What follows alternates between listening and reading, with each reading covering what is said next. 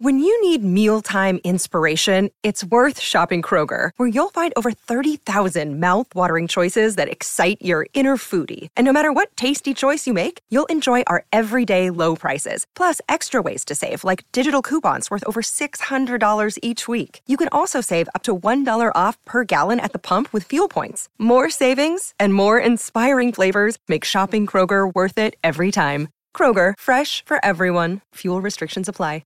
Hello, everybody. This is Marshall Poe. I'm the editor of the New Books Network. MBN listeners like to read books and buy them. So we thought we'd tell you that right now, our friends at Princeton University Press are having a remarkable site-wide sale. You can get 50% off books, including ebooks and audiobooks, with the code 50, F-I-F-T-Y, at checkout until May 31. You can save some real money on Princeton University Press books. I encourage you to go there and check it out.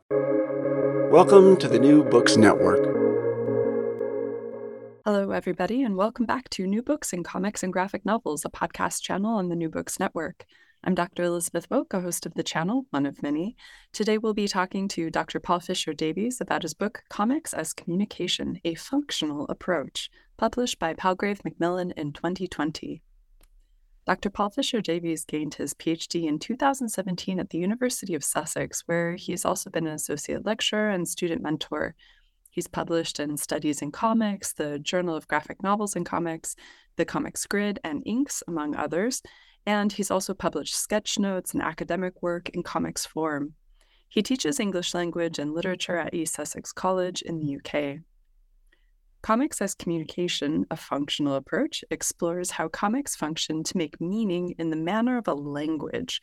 It outlines a framework for describing the resources and practices of comics creation and readership, using an approach that's compatible with similar descriptions of linguistic and multimodal communication. The approach is based largely on the work of Michael Halliday, drawing also on the pragmatics of Paul Grice, the text world theory of Paul Worth and Joanna Gavins, and ideas from art theory, psychology, and narratology. This brings a broad Hallidayan framework of multimodal analysis into comic scholarship and plays a part in extending that tradition of multimodal linguistics to graphic narrative. In this interview, Dr. Davies talks a bit about how to use a linguistic framework to analyze comics, his interest in tokipono, and his own practice of sketchnoting, among many other things. So, Dr. Paul Fisher Davies, welcome to the show. Paul, I was wondering if you could start us off by telling us a bit about yourself. Hi, thanks very much for having me. I'll see whether this becomes the long version or not. So, I've been interested in comics, of course, since I was a kid. Grew up on Asterix and Tintin and the usual fare, the Beano, and so on in the UK. And later on, things like Star Wars comics and all the kind of mainstream stuff that a youngster does in the 70s and 80s in the UK. But things that really stuck with me from that kind of early consumption of comics included the comics that people sort of got for me accidentally, which I shouldn't have been reading. So I think my granny bought me something which must have been, I have not been able to track this down, but must have been a reprint of something like Creepy Stories or Weird Stories or something like that, the sort of EC comics. So I distinctly remember reading absolutely terrifying but great story. There's one about the butterfly effect, which I think has been redrawn several times, where the guy at the end, spoilers, kills a butterfly and then looks at his face in the mirror when he returns, and evolution has gone a different direction. And then another one about beautiful women from a planet where they turn out to be heads on saucers and they have no bodies. Absolutely amazing accidental purchases, but they were really cool. She also bought me, I think, a couple of girls' comics, including Misty, which I ended up working on later. And then there are some other little things which I came across and I was like, that's a comic. I want to read that. That looks really interesting. And it turned out to be something that was not for little kids. I wish I could track down the free comic that was given away in a goodie bag from a circus I went to when I must have been quite young, less than 10, which I think was like underground indie comics, at least in its style. Absolutely amazing. I remember very little about the content, but I just loved the art style. It's intricate black and white hatched stuff, which was incredible. And then my cousins, I had older cousins who had comics, which were also kind of undergroundy. Cannot track it down, but it was grown-up stuff with grown-up jokes that I absolutely adored. So yeah, that sort of sustained me through an early interest in comics and this sort of dim realization that they could be more than the Beano. They could do all sorts of things. And it was the form that I kind of enjoyed. I wanted to be doing comics with these comics. And I went through a fallow period, as people do often with comics. But then when I was like a late teenager, it was the period when comics weren't for kids anymore, when The Dark Knight was coming out. And Mouse, I think the first part had been published. So I was also lucky to have a comics shop nearby, an independent comics shop called Calamity Comics.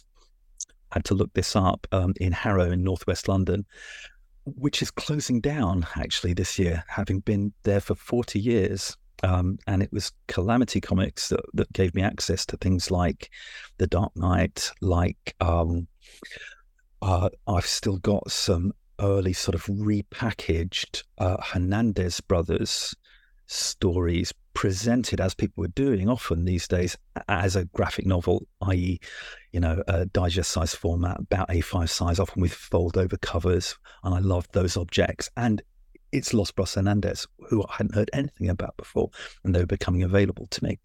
So that was amazing. You also had, I got Barefoot Gen, which, in the wake of Mouse, was another incredibly powerful historical story of war, published by Penguin, mainstream, looked like a novel, but it's full of comics. I was a literature student at the time, but here was comics as literature, which was kind of amazing to me.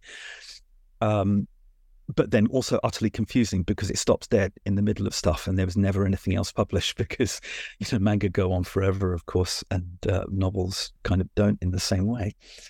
But Calamity Comics also gave me access to, they were serializing Akira in a colorized version very slowly. Never got to the end of that.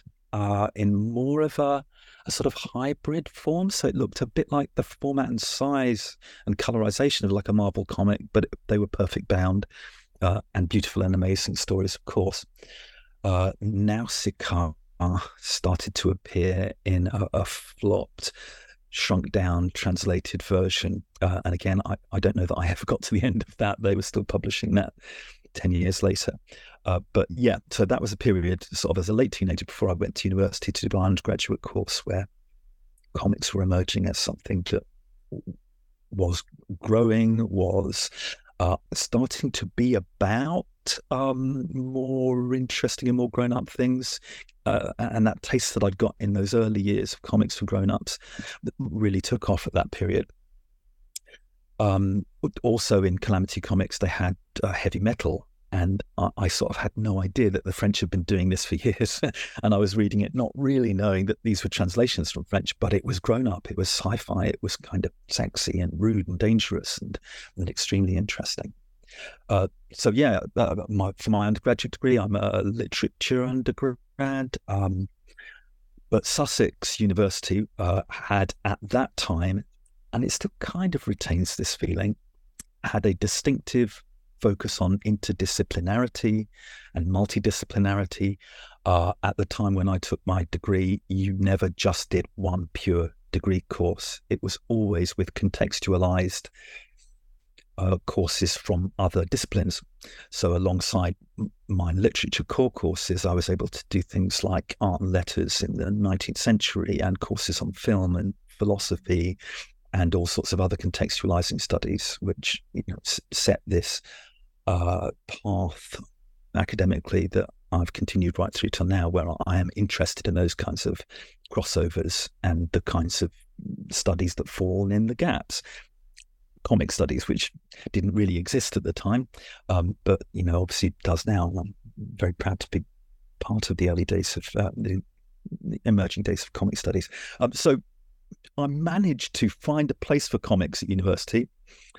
There was a literary magazine, and I didn't have any real pretensions to be a poet. I mean, I did have pretensions to be a poet, but I was terrible. But what I could do that other people couldn't was do like visual poems. And so in the literary magazine, I did sort of one-page drawings, a little bit like Jaime Hernandez, a little bit like Aubrey Beardsley, who I'd come across, alongside some words. And they were little, visual vignettes, little visual poems. And they got published by this small literary magazine at the university. And then later on, I had a very forgiving Shakespeare tutor who let me do my extended essay, a sort of mini dissertation in my undergrad degree, on the comics Shakespeare, because this was a sequence which was being published with illustrators like Oscar Zarate and a load of others, some well-known, some less well-known, which would take the exact text of Shakespeare's plays but present it as a performance of Shakespeare. And such was my argument, that comics can do the kinds of things that a performance of Shakespeare could do. It must do casting and set design, mise en scène, and so on. And so I got away with writing that, and that was relatively successful. So that was a first foray into comic studies proper. At that time, when I was looking around for what had been written about comics, there was very, very little. I found a few journal articles which were about like semiotics of comics and a couple of multimodal things, but MacLeod hadn't published at that point, or at least it hadn't reached me yet. I did find at that period Roger Sabin's adult comics, and I was so delighted to find that, because it talked about the stuff that I'd become so excited about, and said a little bit about comics, and was a sort of anchor into the start of a comic studies world.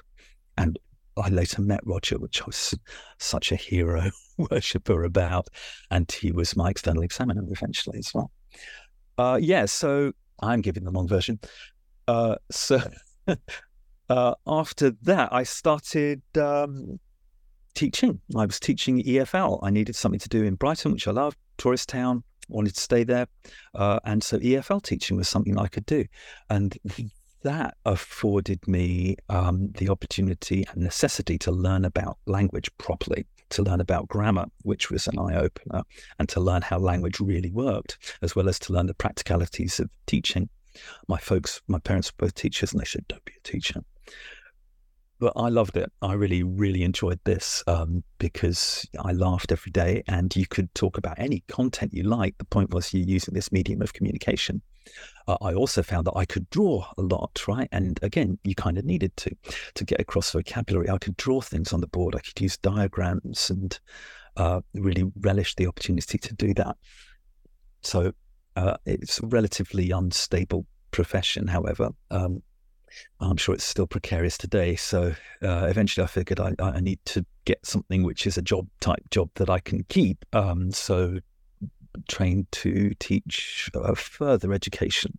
So my parents were secondary teachers, and I was like, I don't really want to teach secondary school.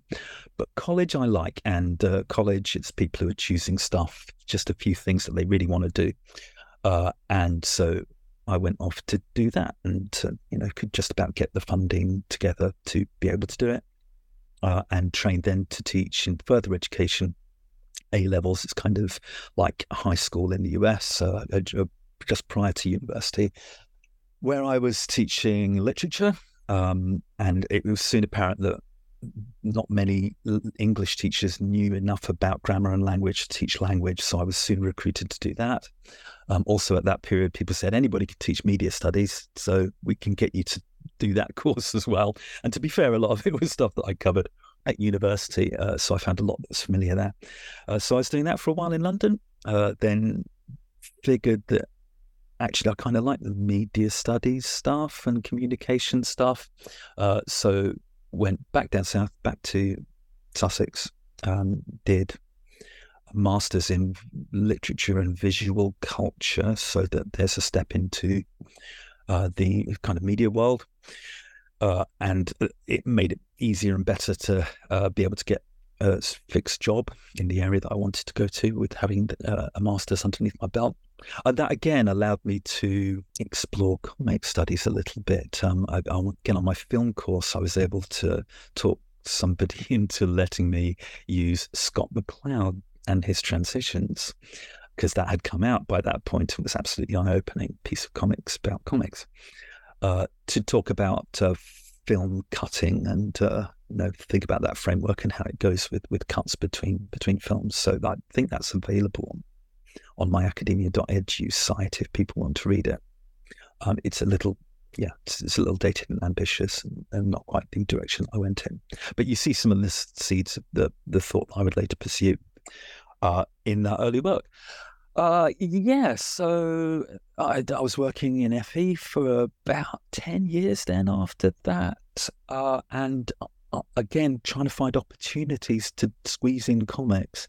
And the way I found that I could do that at college was a sort of end-year fun stuff section where some teachers took their students off for a bike ride over the Sussex Downs, and some did, putting together a play in a week. And I was like, right, 24-hour comics. I can't lock them in overnight, but I can give them like 3 times 8 hours, like for 3 days. We're just writing, all of us getting together, and we're writing a 24-page comic in 24 hours. And I'm not really teaching that, at least that was my view. It's an excuse for me to start doing comics. In a break at university, I had written and drawn my first comic, broadly inspired by Hernandez Brothers, a little bit of Nausicaa, a little bit of Crumb in sort of the cross-hatching style, but hadn't really found the project and the discipline to keep writing in the intervening years. But this was a great excuse, because we got 24 hours and 24 pages, and the students are right there, and we've got the time to do it. And so that's when I had quite a good run of about 5 or 6 years of comics production and working with it. And one of the things that was emerging from that, even though I was like, I really don't want to be a teacher, I felt like I needed to give them a bit of an introduction to how we do comics. A lot of them were like manga fans or comics fans and producers anyway. A few people took it because it's a DOS, it's easy. A DOS, it's easy to do. Use a bit of English slang there. And they had no idea how to create a comic. So I felt like I needed to give them something. And I kind of gave them MacLeod broadly, nicked some stuff from Matt Madden and Jessica Abel, and this was pretty helpful. But I was starting to find that there were things that were going wrong with the comics that made them not add up terribly well, that weren't really covered by MacLeod. And because I was teaching linguistics, it started to occur to me that there were maybe things about cohesion that were really, really important in comics. And that's where I started to think there might be a project here about cohesion and visual cohesion. And I pitched a PhD proposal, again to Sussex, just because it was nearby. It was a little cheaper because I was anonymous to be able to do it, which was a sprawling thing about cohesion. But once I started on the course itself, it started to take shape. I realized where cohesion had come from, and it was this guy Michael Halliday. And it wasn't the only thing that Halliday and Hassan had done, but there was this entire field of thinking about language that Halliday had worked on. And really early on, I went to Queen's University Belfast, where they had the first international linguistics conference that they were hosting there, and Halliday was there in his old age, in his retirement, alongside Hassan, giving the keynote speech. And so I met Halliday, and he was great and so generous, and they were so useful, and I absolutely loved that experience. And that was one of the things that decided for me that this guy's approach was going to be really useful. And I learned a lot of other things there. It's just my first conference, just as an attendee, that made me think there's stuff in linguistics that can really shape this way of thinking about comics, and not just through cohesion, but through this whole tripartite structure. So that eventually, I was doing it part-time, so it took quite a long time to work through. It took about 6 years between 2011 and 2017. Thesis then was examined by Roger, and thereafter he sort of encouraged me to work it up into the book. And that kind of brings us up to about now, I guess. Sounds good. And if anyone listening has any of those freebie indie circus comics, please get in touch with Paul directly. Yes. Many people have all sorts of interesting things around. I'm sure that several people must have experienced something similar. That sounds like a really interesting background getting into comics. Yeah, I mean, they're so ephemeral. That's the tricky thing, is trying to track down something from a remembered panel. I've searched for these things and got stuff that could be close. Even the EC comics, I don't think I've quite tracked down the exact version of the story that I read, but come close. Yeah, ephemeral, but we never appreciate it as much when we're kids, of knowing that it's going to be hard to find in 30 years. Yeah, exactly. So, and yeah, you brought us right up to where you ended up with the linguistics model. And I wanted to ask you if you could explain for listeners, what does a linguistic model specifically, if I'm getting this correct, Halliday's taxonomy of process types, is that correct? Yeah. What does that do for our understanding of comics, which other frameworks don't offer? You touched on this a little bit, but I'd really like if you could elaborate on it. Yeah. So as I discovered Halliday's work and more of the pieces fell into place in thinking about it, I saw that Kress and Van Leeuwen, for example, were taking this, in particular, its three-part structure of thinking about meaning making in language. And this approach to language that I'd been teaching linguistics. I'd been teaching English as a foreign language for many years. And I hadn't come across this way of thinking about it as doing stuff to each other rather than having, syntax with syntax trees and lexicon and a grammar and so on, but rather that we're always trying to do stuff with language. So Halliday's approach emerges in two parts. One is from teaching RAF airmen in the 50s how to speak Chinese, which is a language which is translatable into English, but uses really quite different elements of language to make its meanings. In particular, intonation, for example, which is part of the lexicon in Chinese, is something to do with the sort of textual structure of language in English, and is to do with pragmatics rather than lexis. So he was having to come up with a structure that I think really usefully does this. It separates the functional structure of language from its realizations in material properties of language, whether they're written or spoken, whether they are intonation or selections from lexis or word order or whatever they are. Okay. And that was great. His second approach to doing the same thing was observing his own child growing up and the way that a child approximates their way to making meanings. It's their big task.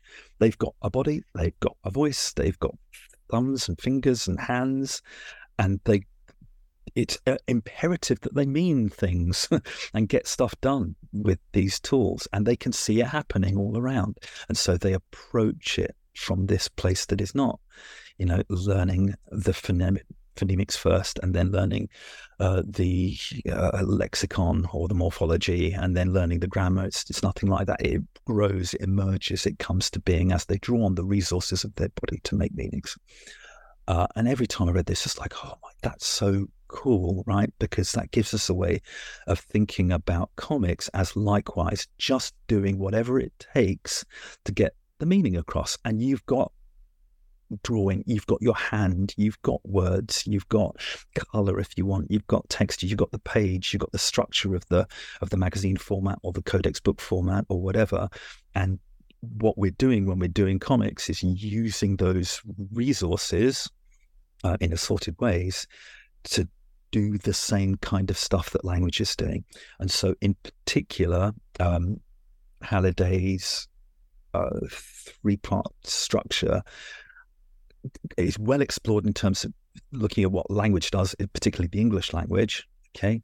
And if you want to talk about what images do, that is compatible with language, if you want to articulate the grounds on which these ways of creating meaning can work together, then this systemic functional approach is going to be really, really useful.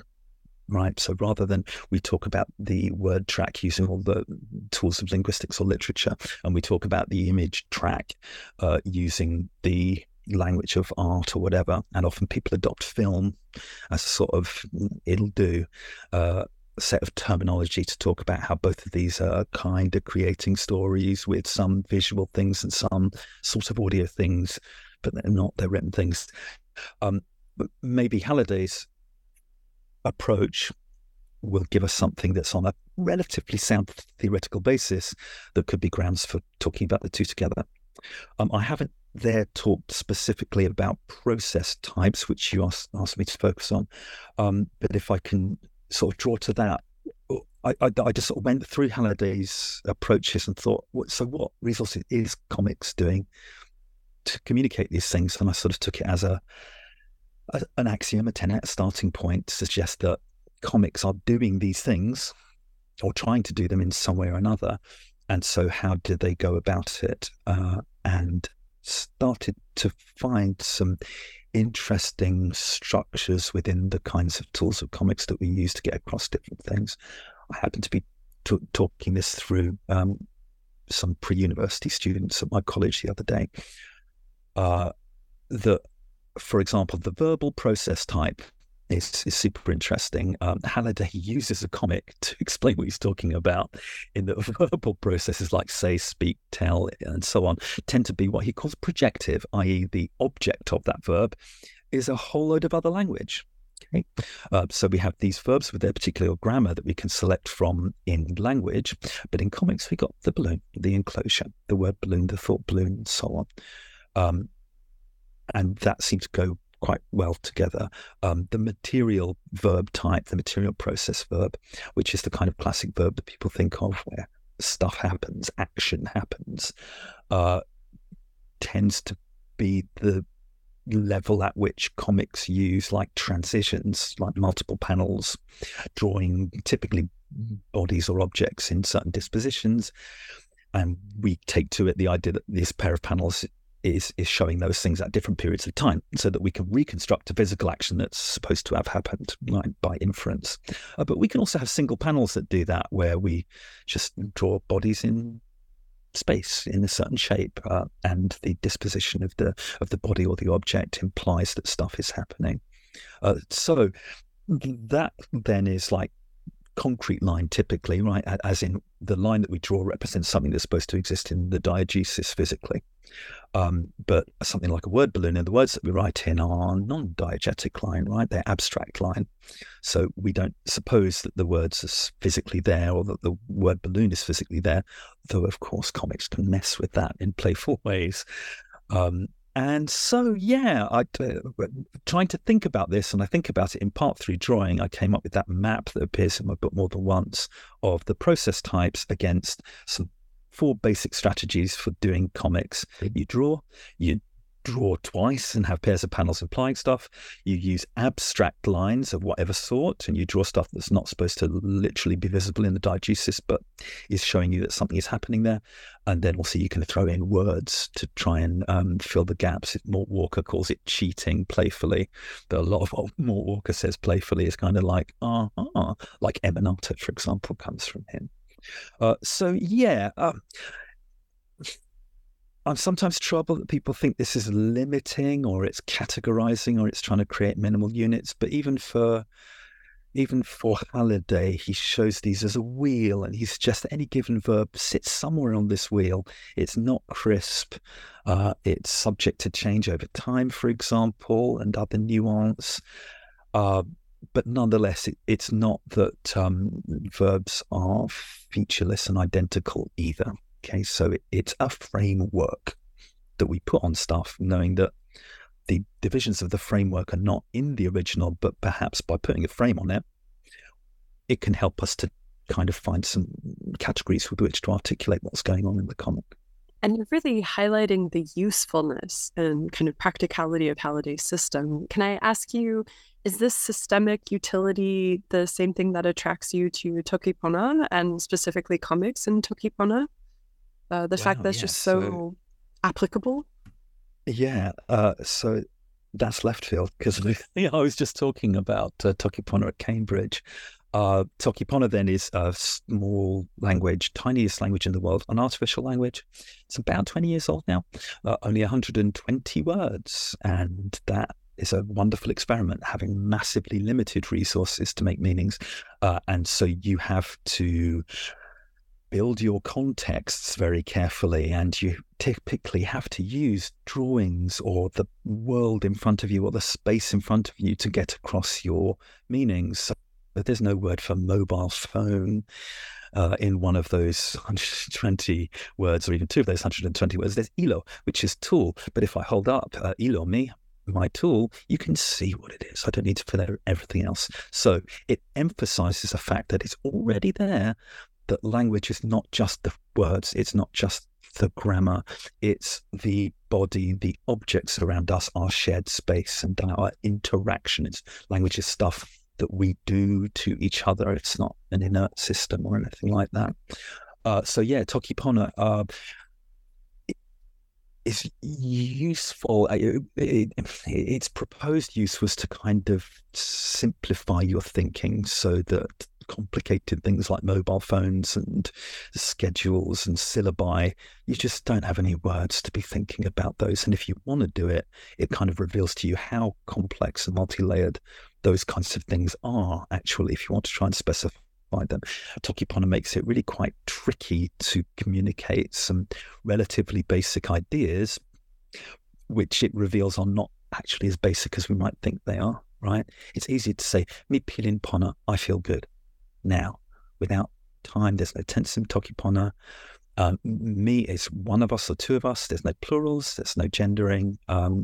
Instead of, oh my God, rain's outside, it's drizzling for hours. Yike!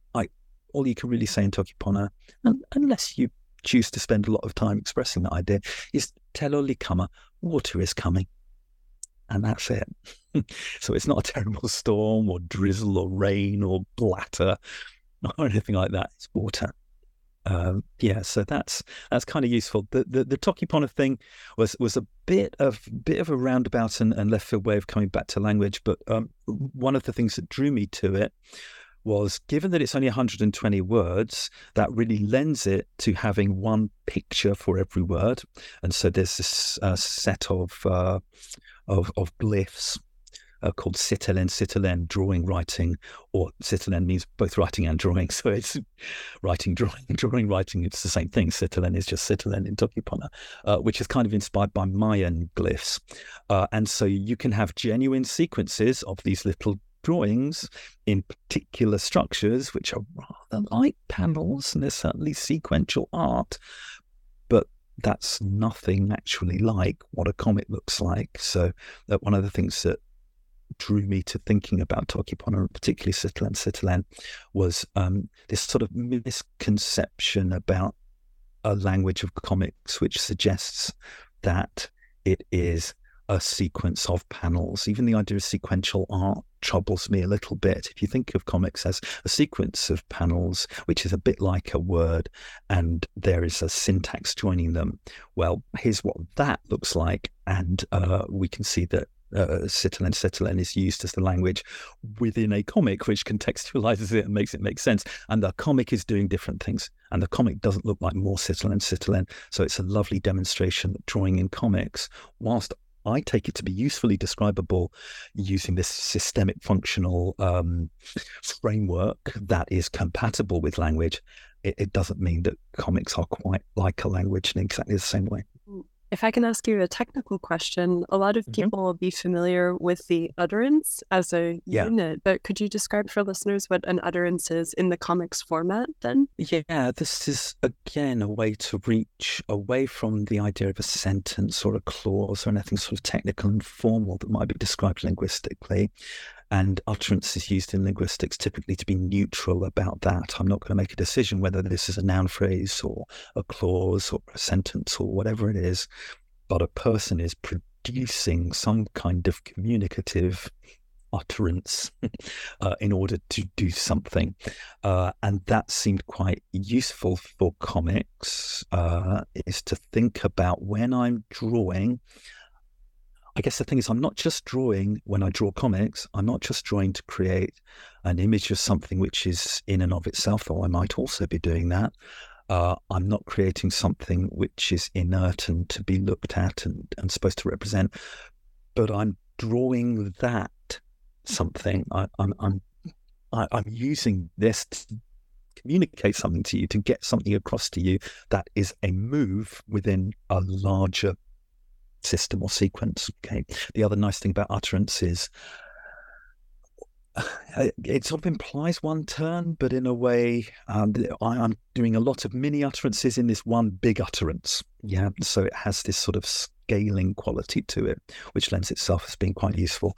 And one more thing, which I think I flag up in the book, is that Thierry Gronstein is obviously kind of brilliant about comics, but isn't taking this linguistic framework to talk about comics, describes comics, I think comics panels, as utterable and descriptible and interpretable. And I thought, that's interesting. And you can describe a comics panel and you can interpret a comics panel or page or an entire comic. But also made me think it's kind of already an utterance, even though it's not using your mouth. It's an utterance, just like if I text you something or if I email you something, that's still an utterance. It doesn't have to necessarily be audio. We can still treat it at least as an utterance. And I often drift into saying this is that, this isn't that. But I always mean, what if we look at it through this lens? So that's why I find utterance of value. And in addition to lovely terms like descriptible, you use the concept of readerliness. And I thought that was really interesting. And you're also using this framework in order to talk about abstract comics, which is very difficult. Could you explain what readerliness is in abstract comics? Maybe I'll start by talking a bit about abstract comics and why would you start with abstract comics? And there's a couple of reasons, maybe three. One is that my first supervisor for my PhD knew a lot about art, knew a lot about literature, knew quite a lot about graphic novels, right? But was like, I know nothing about linguistics. I don't really get linguistics. And he was kind of hostile to the project, which was incredibly useful. So valuable, because I had to really explain myself to this person.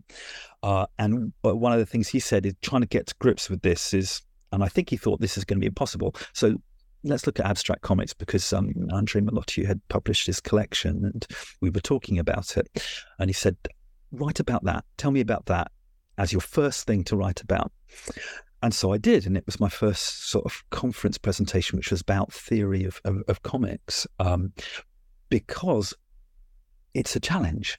What the heck are we doing when we are confronted with these abstractions? And Gronstein talks about them in Comics and Narration, I think. It might even be his first chapter, and he suggests that trying to look at abstract comics presents a really good test of how we are thinking about comics, because they push at the borders of, is this even comics? Is it possible? Can you read these things? I first came across abstract comics when I was in New York, and I heard that there was this little comics place which was in a comics museum, which was in a tenement building, and I had to sort of go my way through these tiny little stairs up to this little room, which was holding an exhibition of abstract comics. And so the abstract comics, many if not all, from Malotyu's later collection, I say later, it might have existed at the time, I'd have to check on the dates. They were up and displayed on the wall. And looking around that room, like a gallery, looking at these collections of drawings in their little boxes, made me think, these are not comics, right?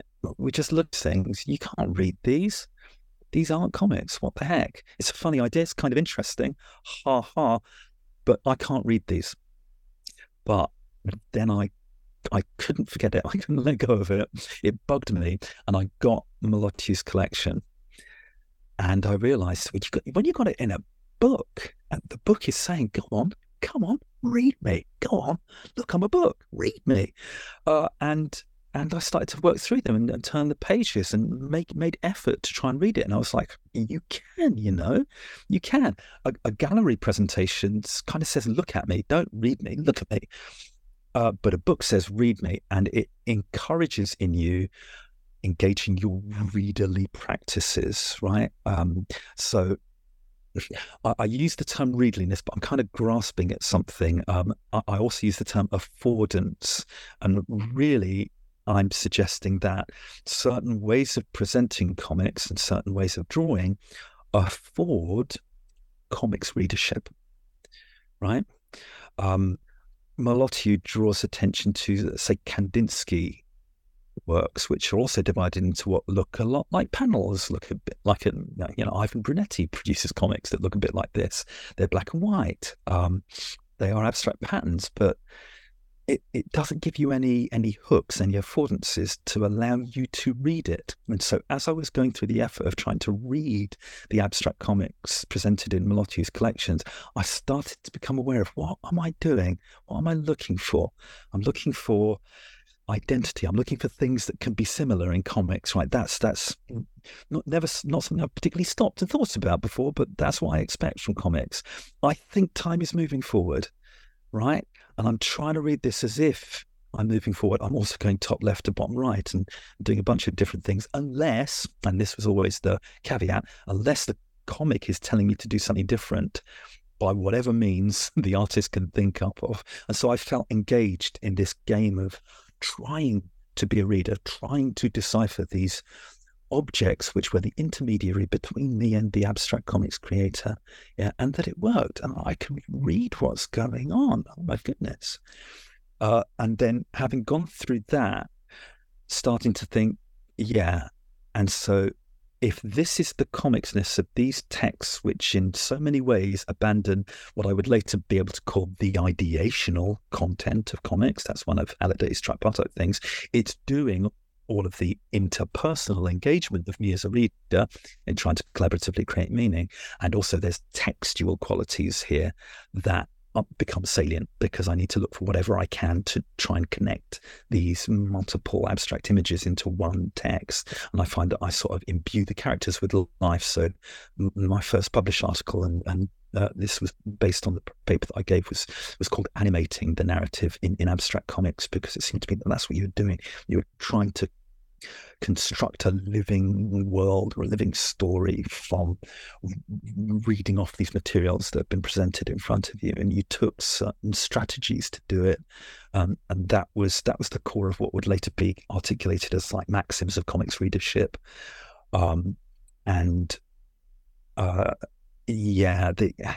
I started off giving that paper in a literary conference. I think they had no idea what to make of it. When I gave the paper or a version of it at Transitions, that struck interest in people and was very productive for me. Always important to know the audience, right? Yeah. And talking about audience, so what are the implications of your framework for comics creators? And I'm thinking about the article you wrote for Comics Grid, New Choices for the Comics Creator. How can we practitioners apply the linguistic approach? Well, I think this is one of the affordances, to use that word again, of linguistics, is comics has often been approached within literary studies, which is all about reading and readership and the death of the author. Who cares about how texts are produced? Likewise, maybe from film studies and media studies, they tend to be about audiences and consumers and analysts and so on. But it's fundamental to linguistics that we're talking about talkers and speakers and creators of meanings. It's not like there's inert text that we are merely interpreting, but we're thinking about the strategies that people use to make meaning, especially within Halliday's approach to linguistics. So that was another thing that was interesting to me, because I had been a comics creator and was being a comics creator and working alongside comics creators and trying to think, how can we articulate what we're doing to each other, that made me think that linguistics, because it cares about those things really obviously, is kind of a good framework to use. Now, of course, it can be an interpretive framework, Okay, and so alongside the new choices of the comics creator, cheekily named, I also list questions to ask about comics texts. And so that was derived from the burgeoning thesis when I was teaching at Sussex University and teaching entry-level undergrad courses on which there's the token graphic novel bit at the end. And students are like, how do I write about this? It's a bunch of pictures. And so this was taking ideas that had emerged from my thesis and saying, look for this. How's this working? How's the creator doing this? And so on and so forth. And then alongside that, I was thinking, right, so what would I go back and say to my comics group when we were all making 24-hour comics together? What tips would I give? And we had, and I used at the time, Making Comics, I think by that point had been published by Scott McCloud. And he gives choices, and they're like choice of frame and choice of moment and choice of word. And they just struck me as being like, I'm not sure I make those choices like that. For a starter, a comics panel is not a frozen moment in time. A bunch of things are happening with comics panels. In another paper, I talked about Spider-Man and Spider-Man covers and Spider-Man representations. And one of the things that strikes me about Spider-Man, especially Spider-Man splash pages, is the hand is doing one thing, the arm is doing a different thing, the head is orienting at a different moment. There's stuff going on in the background that's occurring at different times. So if he looks utterly distorted in his body, it's because actually each of those bits of the body are doing different things at different stages. It's not a screenshot, it's not a camera, it's not a snap, it's not a film frame. So thinking about the ontology of those, I think is quite important. I've lost track of where I was. We were talking about, choices. So I don't think you're choosing a moment. There's multiple things. And so the choices were, it struck me that character design was really important. Not just per se to make it look good, but thinking about that multifunctionally, that your character design, of course, needs to have ideational content. You want it to look like something and mean something, but also you've got to think about its textual qualities, because you're going to be drawing that character again and again and again, and there's got to be nice, clear hooks that will make that character recognizable from frame to frame to frame, drawing to drawing to drawing, page to page to page, so that the reader can follow it. You're laying down breadcrumbs, you're laying down threads for that readerly practice to engage with you in co-creating the meaning that you're creating. I'm trying to remember now what were the other things that I listed in the choices that I suggested. I'm doing this next week with a group and I haven't gone back to them yet. So the process types is important because in any drawing in a comic, you're trying to get across what's happening, probably in the most efficient way possible, possibly over-determining it, so using multiple ways to communicate it. And also, I think I haven't talked yet about the awareness that these process types kind of seem to form in a stack, so that rather than you selecting one verb from a bunch that sits in a wheel, if I'm going to draw somebody talking, well, I put the balloon and I can write their words in there, but the balloon's got a tail, and the obvious choice is you've got to draw their face and some part or other of their body, and then you've got to draw their expression. And if this is your style, you've got to draw the background again, right? And there's, in principle, commitments to just keep redrawing certain things. So thought and verbiage tends to be at the top of this. The action tends to be the kind of next level, and then at the bottom level, there's the world building stuff, the sort of redrawing the clothes and the hairstyle and the backgrounds and so on. Now, anybody who's created comics will know we do our best to avoid having to do that again and again. So I bring in Wally Wood's 22 panels that always work, and they're all ways of evading the in principle commitments of having to redraw by drawing outside or doing silhouette or doing something else to sort of textually play with it, so enough is going on that the reader can make sense of it, but you, the poor hard work, time constrained creator, are not having to redraw. And if you're Dave Sim, you just give the backgrounds to Gerhardt and just let him do the hard cross-hatching work. So there's that possibility. Other things then later on is like narration and hypertaxis. So this is another drum that I've banged a lot, is again with this idea that comics are sequential art, is you can do it at the same time and you can put stories within stories, and most of the comics I love do that, and that is one of the things that comics can do kind of uniquely. It's unlike film. There are ways film can do this, but comics can do things that film can't, in terms of like drawings within word balloons, and then word balloons that kind of expand out into drawings and so on and so forth. So think about how you could, instead of just putting ideas in a sequence, put ideas one inside each other. I lost my page for a moment. Yeah. So last couple of things then were, and this occurred to me, is how much you squeeze into one page. Certainly with me trying to reach 24 panels in 24 pages, in 24 hours, I often wanted to not put too much into one panel, or if you're going to have a big panel, then you can put multiple things into there. If you've got more time to work on stuff, you can make your pages really dense. So I was reading, I think I might have been reading Craig Thompson's Habibi.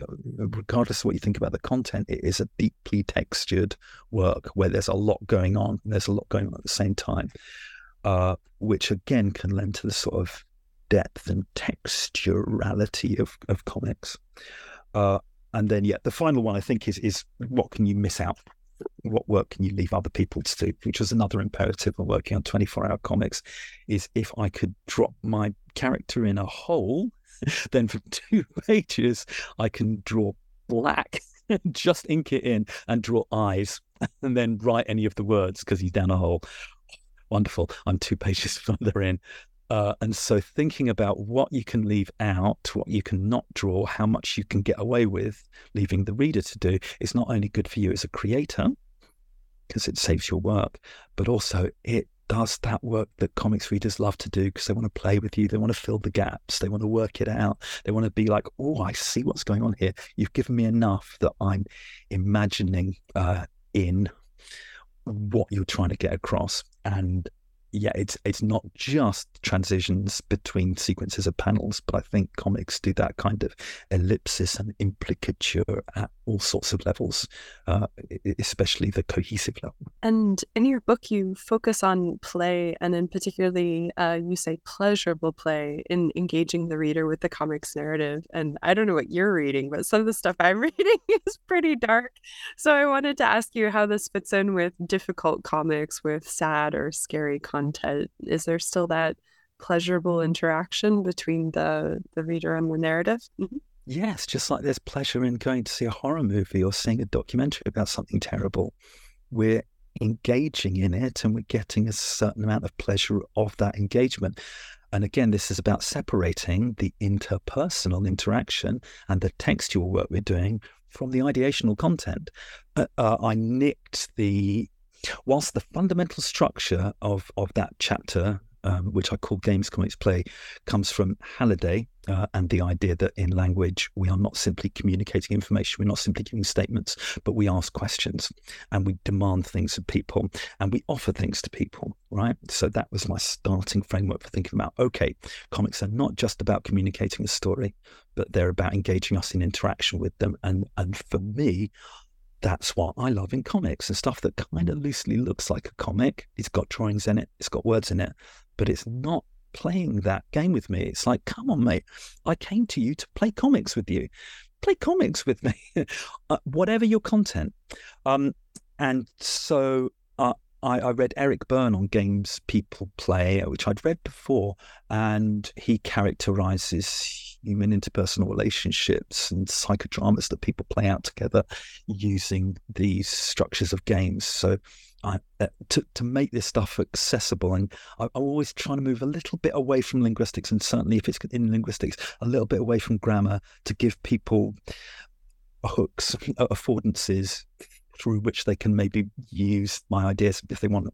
If they like them, they can take them and run with them. And so I love the way that Byrne named his games, and they are nasty games. The game Alcoholic, the game Now I've Got You, You Son of a Bitch, right? His games are vicious games, yeah? So he presents them as games and says we play with each other, but the content is not pleasurable, though he is saying that we keep doing it, even though we see the content's bad, because there's a pleasure in being roped into this game and having a role to play. And we're sort of on some other conscious level or subconscious level. He's speaking in psychoanalysis. We are kept engaged with those because there is some kind of thread of pleasure in there. Okay. Does that explain why I'm using games there? No, I think that's really interesting. I'm not familiar with that set of theories, but I can see why it would be engaging. And when we're talking about playing and being engaged and playing comics, could you tell us about your own drawing and your own sketchnoting? Oh, yeah. So I've tried to sort of practice what I preach. And as we said earlier, this is linguistics about talking as well as reading. And so, I wanted to keep creating comics. Hard to find time to do it. I had a very productive period when I was doing these 24-hour comics that would guaranteed each summer get one 24-page comic done. And I was able to carve out time at that point during the summer holidays to do maybe another one as well. Once I started to do a PhD, the time to create became much more minimal. And so I wasn't creating fiction comics of any length. But I was kind of aware that people going along to comics conferences were often artists and creators, and they would doodle away in their sketchbooks alongside their notes.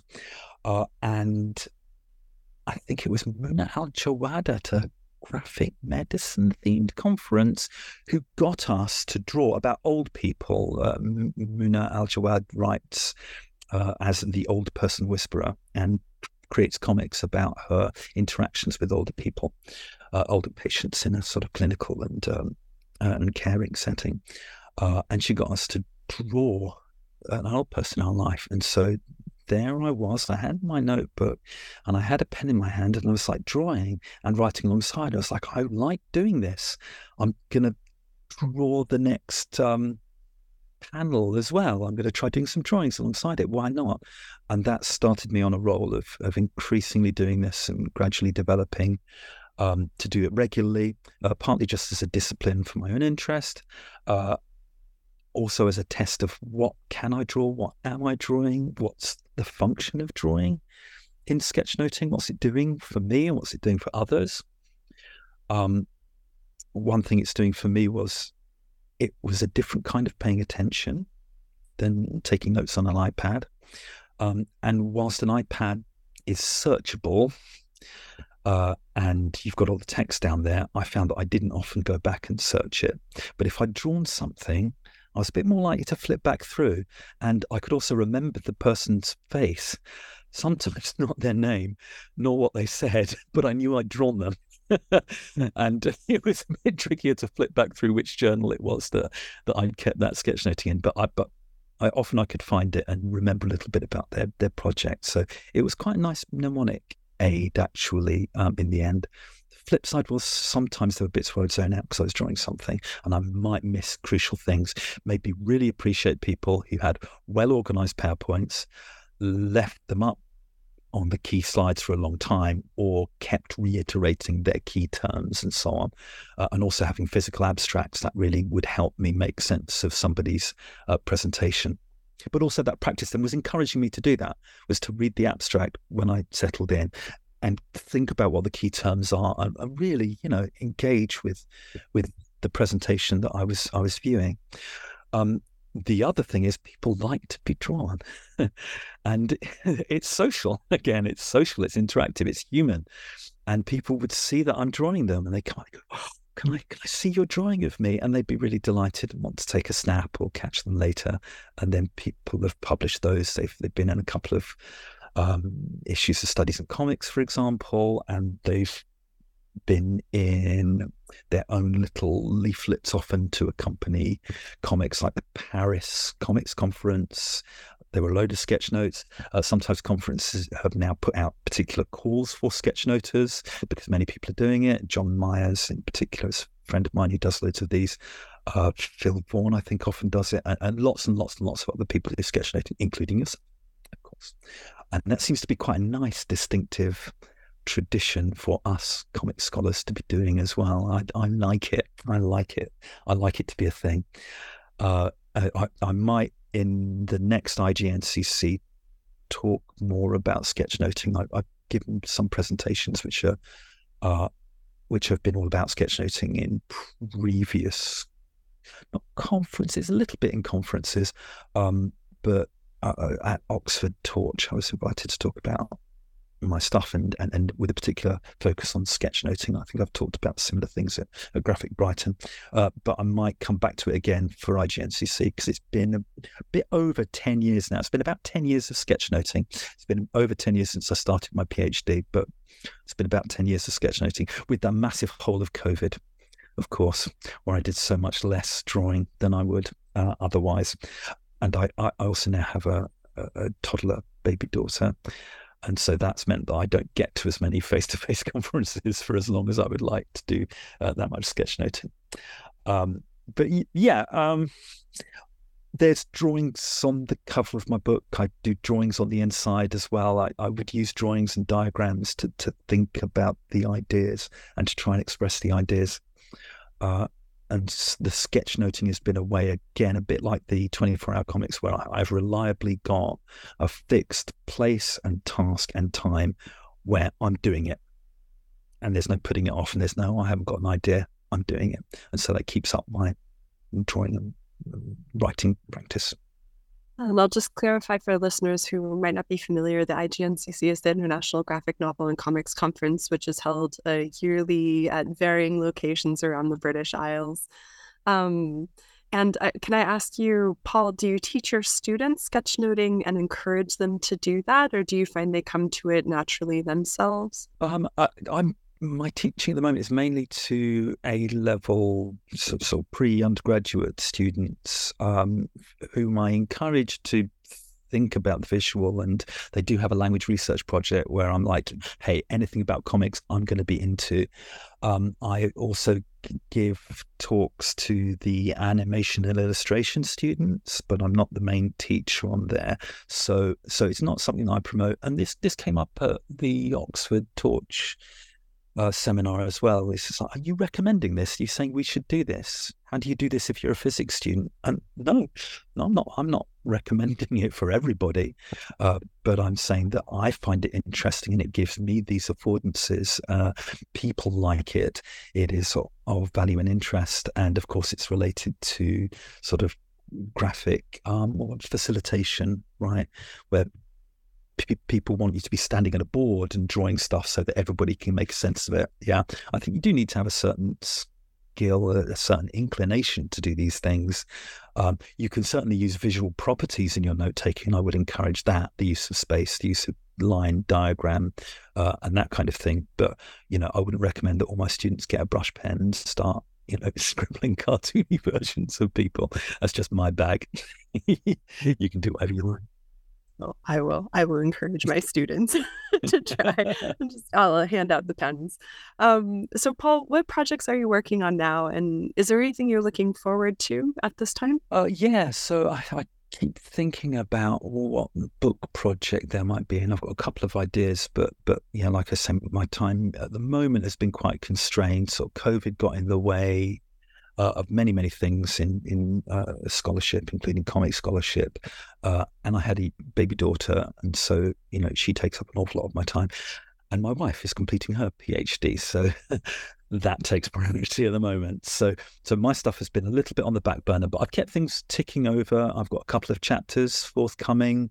One is a reprint, actually, of the abstract comics chapter from Studies in Comics. So Julia Round has been working for quite a while, pulling together a sort of best of Studies in Comics, but the publishers were like, we can't just do reprints. So there's a couple of original ones, and it's about multimodality. It's called Multimodal Comics, the evolution of comic studies.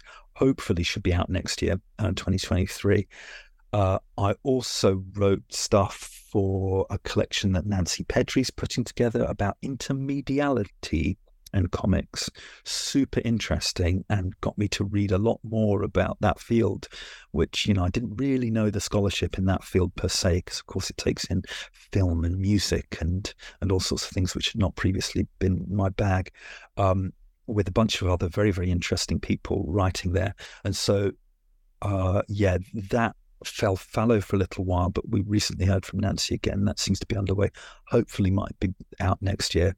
And that was an opportunity actually to reflect on my early comics creation, as well as collaborations on comics and the role of language as an intermediary in all of these things.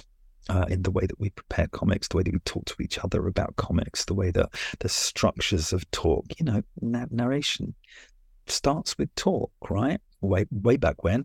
And so it's always there. That is my argument in the chapter, that language plays a role somewhere alongside comics construction. And that's, in a way, a further justification for why you're using linguistics. And I think there's some sort of backup to that there's sort of languagey structures, whatever they are, we don't have to be dogmatic about them, lurking around the practice of comics creation and comics communication. Lurking structures. I love that. So I think that's where we'll leave it for now. And I'm sure that we'll have a chance to talk again in the future, especially with the upcoming projects. So thank you very much for your time today, Paul. And it was a pleasure to talk with you. And a pleasure to talk with you. Thank you so much for having me.